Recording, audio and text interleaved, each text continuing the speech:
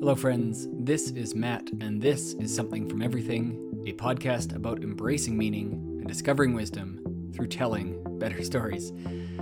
And this story, well, this is a summer story told in the dying hours of November, because some stories, they take a long time to unfold, and this one, it's not even done yet.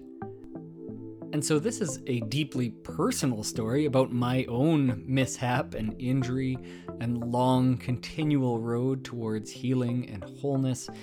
But I think and I hope there's something universal about that waiting, the uncertainty and the frustration and impatience that comes with any of our recoveries. And so I hope you enjoy this one. This one is called The Time It Takes. Thanks for listening. The fall was entirely my fault. It was July, and our decision to camp near Lake Chilliwack was centered around the surrounding mountains and extensive hiking options. The day's excursion was to the top of nearby Elk Mountain. It was only 3.5 kilometers from the parking lot to the summit, but hidden in that very pedestrian-sounding distance was a demanding 800-meter elevation gain. At the start of the trailhead, I selflessly offered to take the leash for our excited pup and selfishly attached said leash to the waist strap of my hiking backpack. 60 pounds of furry, slobbering, whining, barely constrained excitement became my own personal beast of burden, continuously pulling me forward up the mountain, my arms once again free, hiking poles stabbing rhythmically beside me. Even with the considerable assistance, I was panting and breathless by the time we reached the summit. By the time we had refueled and rehydrated, I was no longer breathless, but I was exhausted. The heat and the elevation had spent me, leaving me weary even before we began our return. We began our slow, cautious, thigh-burning descent, and the worst guide dog in existence remained foolishly tethered to my waist strap. I hardly remember the fall. A ledge of no more than 3 feet appeared in front of me, and I turned suddenly to the left to sidestep it at the exact moment that my beloved dog leapt over the ledge, pulling me unexpectedly forward and downward with such momentum that I felt hard on my right chest and was dragged along the ground for several feet. For the longest moment, there was only the panic of being unable to breathe. Bent over on all fours, head low, flirting with losing consciousness, my mind screamed at my body to take a breath, and also calmly reminded myself that it would be a few seconds until I would be able to do so. When I could finally breathe, I heard the gasping, agonizing cry as if it were coming from someone else. Breath returning, I sat up and stared at my left hand. The pain to my chest was so all-consuming that I saw my disfigured digit before I felt it. My thumb, my left thumb, had become tangled in the wrist straps of my hiking pole and was now turned unnaturally sideways. I took a deep breath and reset it, more or less to proper alignment, all while the adrenaline was still surging through my body, and all before any member of my family had time to reach me. It was a long, painful hour until we reached the car. Another hour until we reached the hospital, and many hours before an emergency physician would wrap my thumb in a splint and tensor and tell me that I had fractured the distal tip of my thumb, but that it was, more or less, in proper alignment. What he did not say, what he did not see behind the swelling, high patient demand and short staffing, was that I had also severed my ulnar collateral ligament, requiring imminent surgical repair. It would actually be 2 weeks until this information was discovered at a follow-up appointment. I was squeezed into surgery the next day. The plastic surgeon reconnected my already receding tendon and placed my hand in a new immobilization splint. After the 2 weeks in the initial splint, I would be in this second splint for 6 weeks, then a month in the third, and the beginning of hand therapy. I suddenly had the summer off. A difficult feat in most professions, nearly impossible in nursing.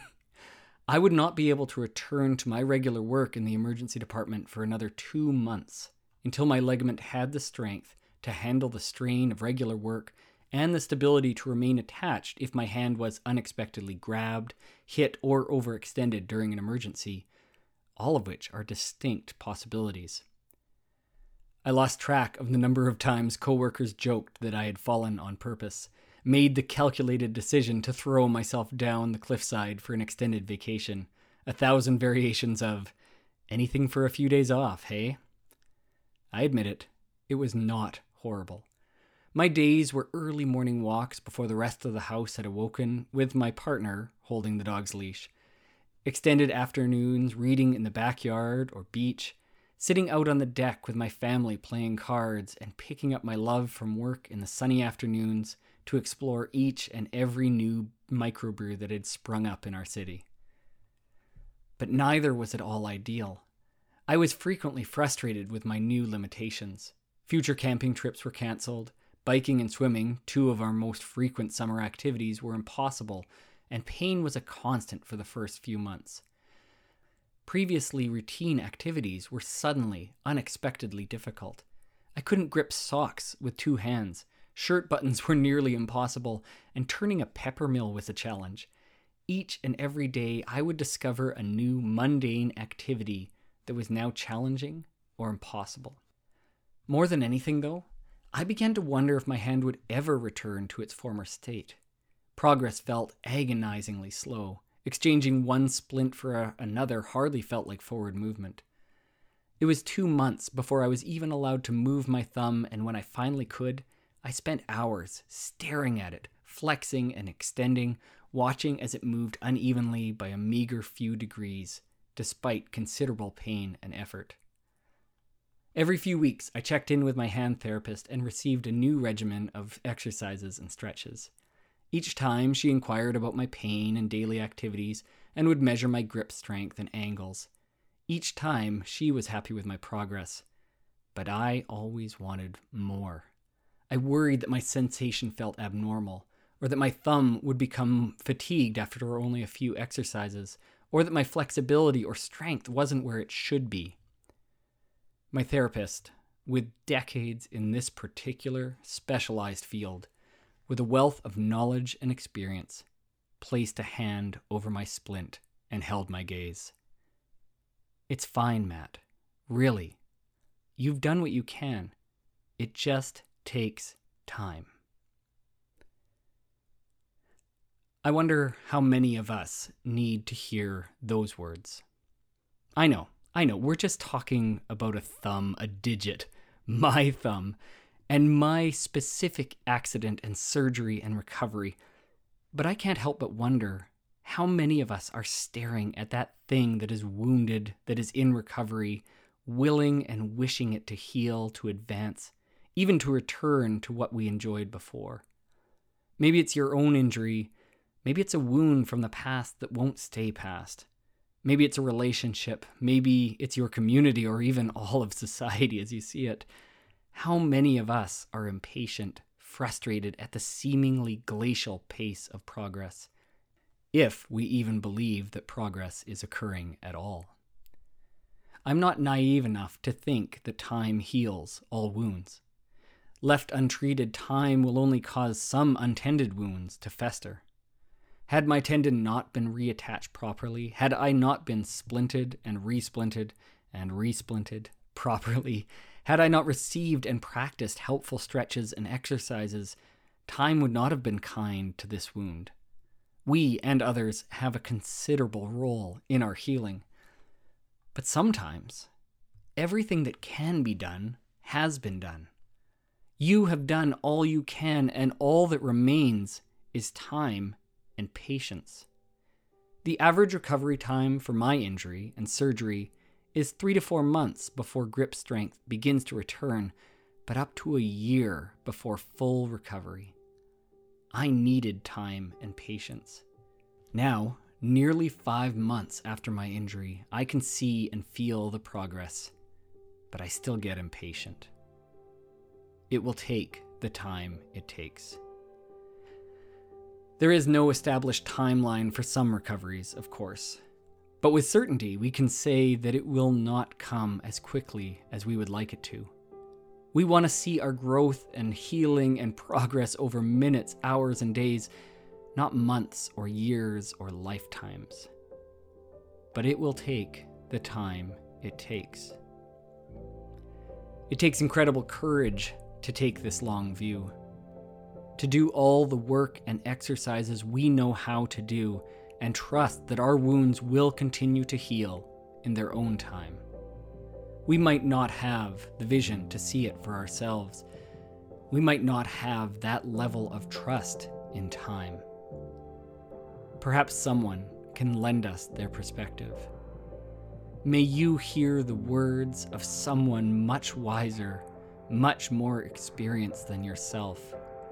May they place their hand upon yours and look you straight in the eye and say, "It's okay.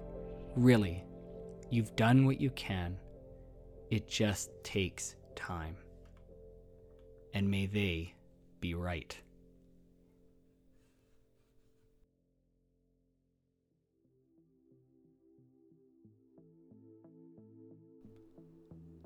Well, friends, that is it. Episode 29 of the Something from Everything podcast, The Time It Takes. Music at the intro and playing now is All Star by Adrian Berenger, and at the end was Waking Life by Humans Win. All tracks are royalty-free and purchased through storyblocks.com. If you enjoy this podcast, I am truly grateful. If you'd be willing to leave a review on Apple Podcasts or share this episode with a friend, I would love that as well. You can find all my posts in written and audio form at somethingfromeverything.com, and you can also follow this podcast and see regular updates by following Something From Everything on Instagram or Facebook. Occasionally, I record video posts as well, and you can find those on Instagram and YouTube. If you're looking for even more podcasts to listen to, I have another very different podcast for you to check out. It's called Navigating a Resurrection, and it's a long-form conversation with people reflecting on how they put their life back together after significant ideological change. My good friend Ronnie and I interview a different guest each episode, and the first season is out now. You can find links to everything I've mentioned here in the show notes. And finally, my friends, I hope that you are healthy and whole, but if you're not, if you're staring at your own injury, wound, shortcoming, or disappointment, may you know all the work that is yours to do and accept all the assistance and expertise you can from others. And then, when all that can be done has been done, may you trust in the work of time. May we all be patient with ourselves, with others, and with life itself, as we all make something from everything.